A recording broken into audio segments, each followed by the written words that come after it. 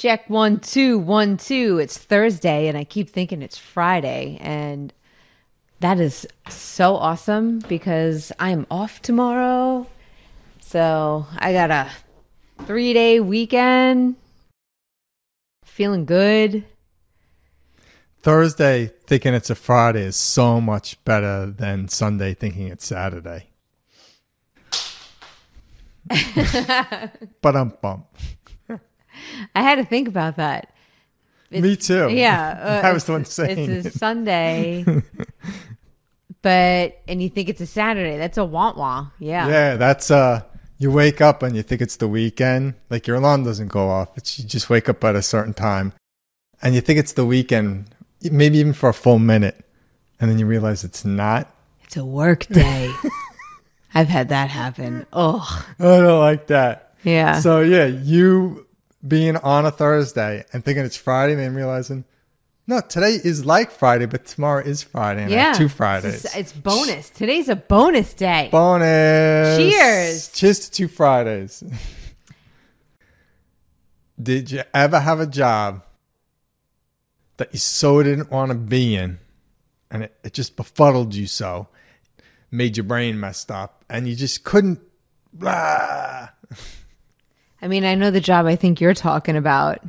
That's right, because you think I have a list. Hold on, went like this. I have a list of all Jen's flaws.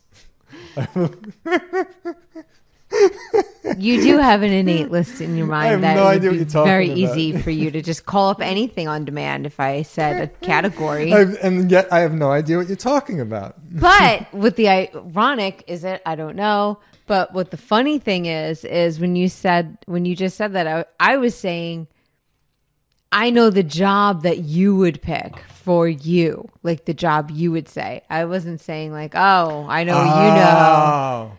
Yeah. So in other words, you have a list for me. A2, Jenny. C.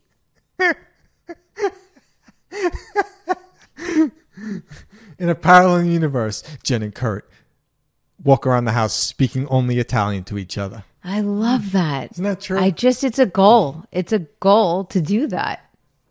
For sure. We are going to be living in Italy, at least for a little while. Airbnb, even, whatever, we'll make it work. And just speaking Italian, and I want to like go to the local market and just have an outdoor pizza oven and just live in like a real rustic area and have this super awesome Italian life. Oh, I love that. Sounds pretty good. And we just speak Italian because that's what we do. That's what we do when we're in Italy. Although I hang back a little more. I like getting in there. You like getting in there. I love it. I like understanding. I'll speak if I have to. I get so excited when I actually get to have like real conversations. You know what? I want to feel that way about Italian again. I'm sure when we'll retire, we'll pick it up. But anyway, I want to ask you something related, I believe. Did you ever have one of those jobs? Oh my God. Where you just could, you're capable. You're at a point in your life where you had one job where you were fully capable. These are the rules of the game. Okay. You're at a point in your life where you graduated high school and or college. You graduated something where you feel like, yes, yeah. And then you at least have one of these jobs under your belt where you know they liked you and you liked them and you were like, yeah. And then, whether it was related to what you went to college for or not, right? Usually not.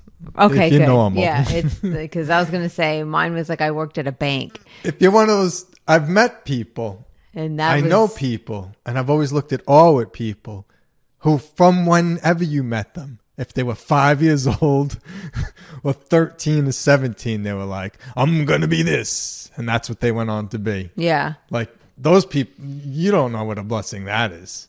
For the rest of us, I'm telling you, that's a blessing. And then to top it off, the people that actually get jobs in their field after they graduate, doing what they went to school for so quickly. Boom. It blows my mind. so didn't happen for me. Like you're going home, like you're going home one summer to like hang out for the summer. And then you hear of like Sally Sue, who got an internship in Manhattan, and they're probably going to hire her right out of college. And you're like, what? Yeah. What? Yeah. That's a thing. Everyone I knew had internships. I didn't have an internship when I was in college. Internship? What's an internship? Right. I'm like, Kim, she interned at the paper. This is like secret insider It was like a information thing. And that us kids from the streets don't get. yeah. I'm like, wow, Kim's got an internship. Even Jody interned at a hospital. Like, people are interning. And I'm like, do you think it occurred to me to be like, should I be doing that? Interning? Is that something? Is that the future? You're not getting paid for that. I should be interning, learning Spanish, like all these things. I never did the things that people listed that I should be doing. Yeah. So within all that, for those of you interns, you probably can shut the podcast off. This probably never happened to you. For us other people who didn't intern, there came a point in our life where we graduated, we felt good. We had a good job, we felt good. And then we got that job. Did you have that job? It was just like, I know I'm more capable than this. I know, how come nobody's getting me? What's going on? Like, how come I'm depressed? I've never been depressed. What's happening? Am I going to get fired? And you feel like, I've never been this much of a fool. Do you have that job? Obviously, I'm speaking from an experience. So yes, you had such a thing. Help the people out. Throw the people a bone.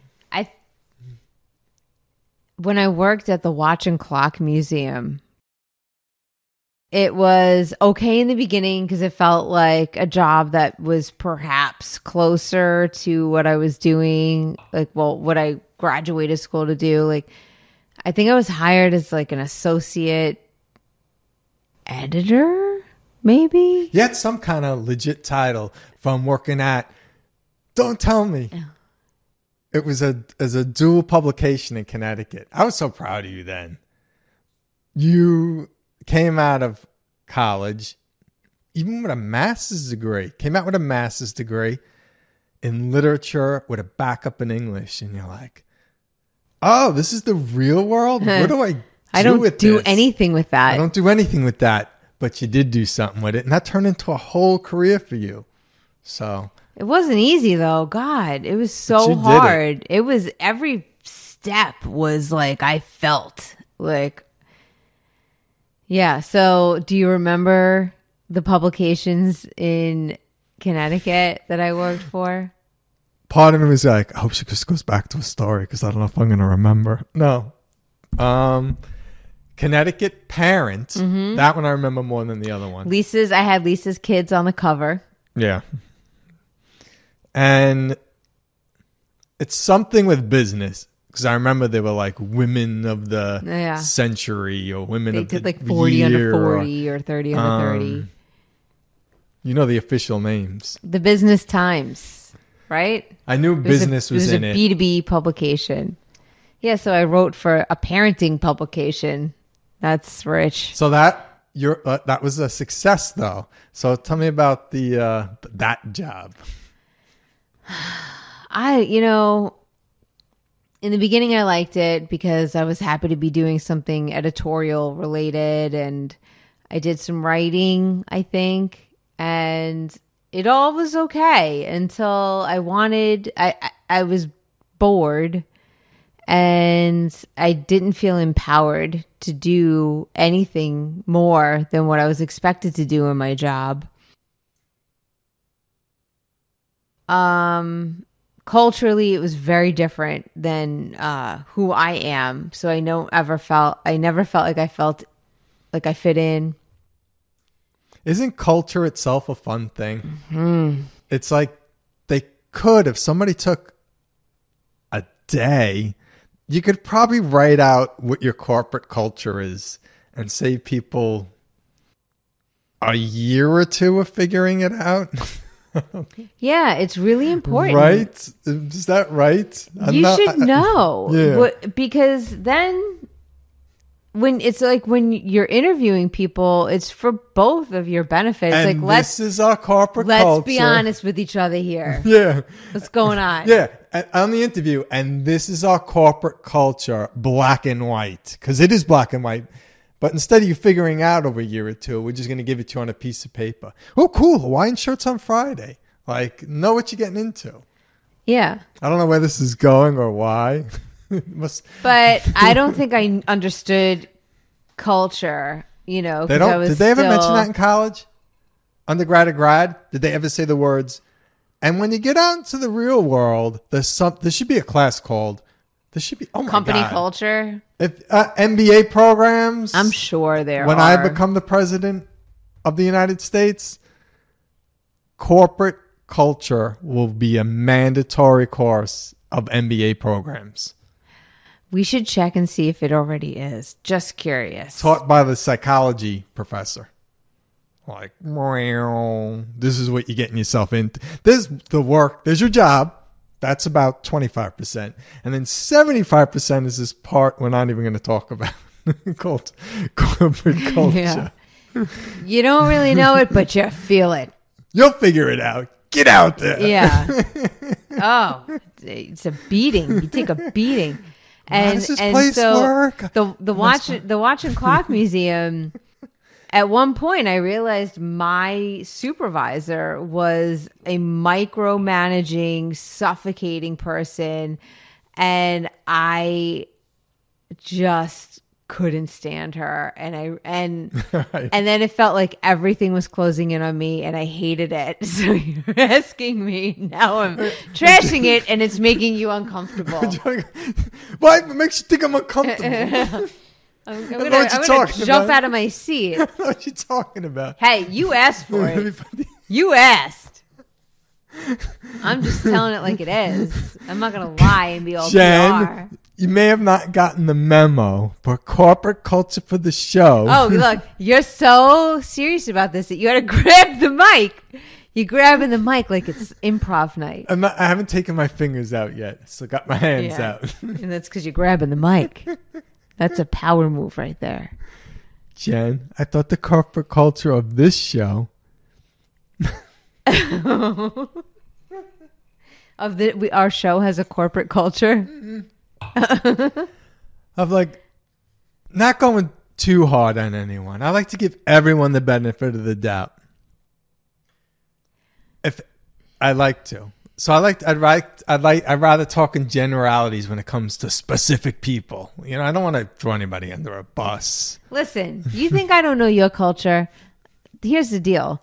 I know your culture and I know mine and I navigate them.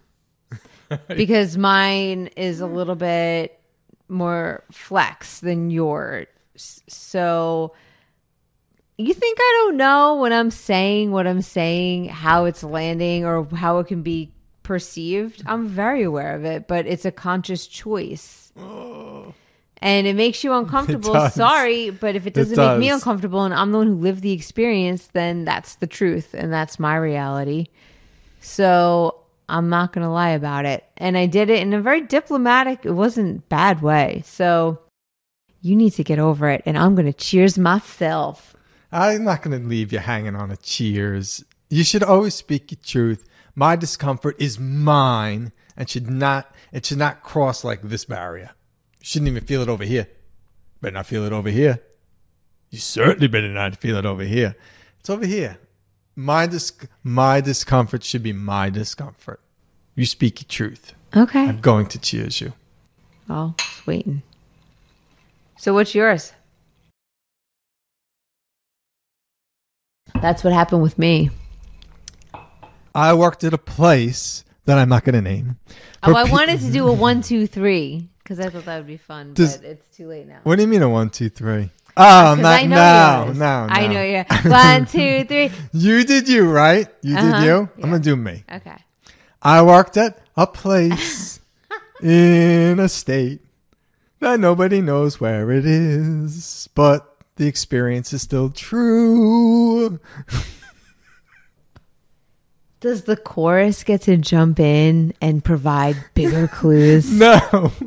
You told your version of your story. It's not Connecticut. Because people know where we've lived. You can play chorus. And I almost feel like I'm going to give a shout out to our niece, Peyton, because she's into dramatics. And I think we've just went into dramatic land. You could play the chorus on this musical. I worked at a company and it almost broke my spirit. I had never seen Kurt wake up having an anxiety attack before. It was horrible.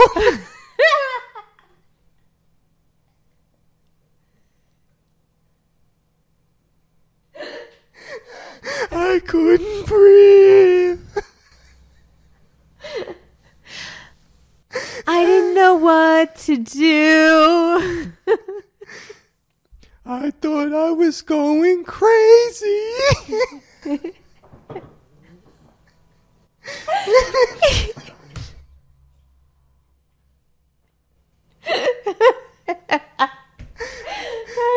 And I had a micromanager too.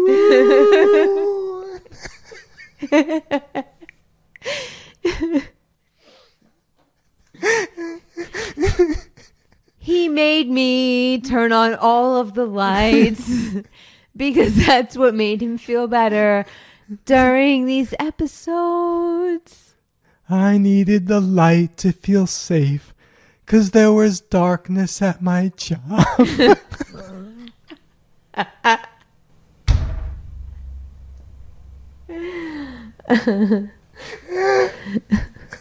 What's a wife to do?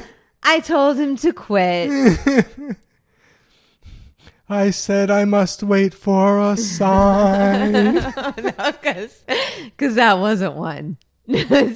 Being up wide awake in the middle of the night with all the lights on in the house is not a sign. You get the point, and that's the first half of our new musical. Kurt's tears. Kurt's tears. Kurt's tears, Jen's laments. Oh, it's like I'm tone deaf. Oh, no, that was just supposed to be what it was. So funny. Share your experiences. Yeah. It's safe to say we both got out of them and we're both super happy now. So yeah, if you're in one of those things, that's a sign. You don't need to ask for another friggin' sign. That's your sign. Get the fuck out. Move along. And in the meantime, and every step along the way, try and just feel light and happy and know that you're guided by the universe and ETs and that everything's going to be okay. And there's always the Aperol Spritz. And there's always, yes. Cheers. Cheers. Final cheers. Cheers to you all. Peace. Namaste.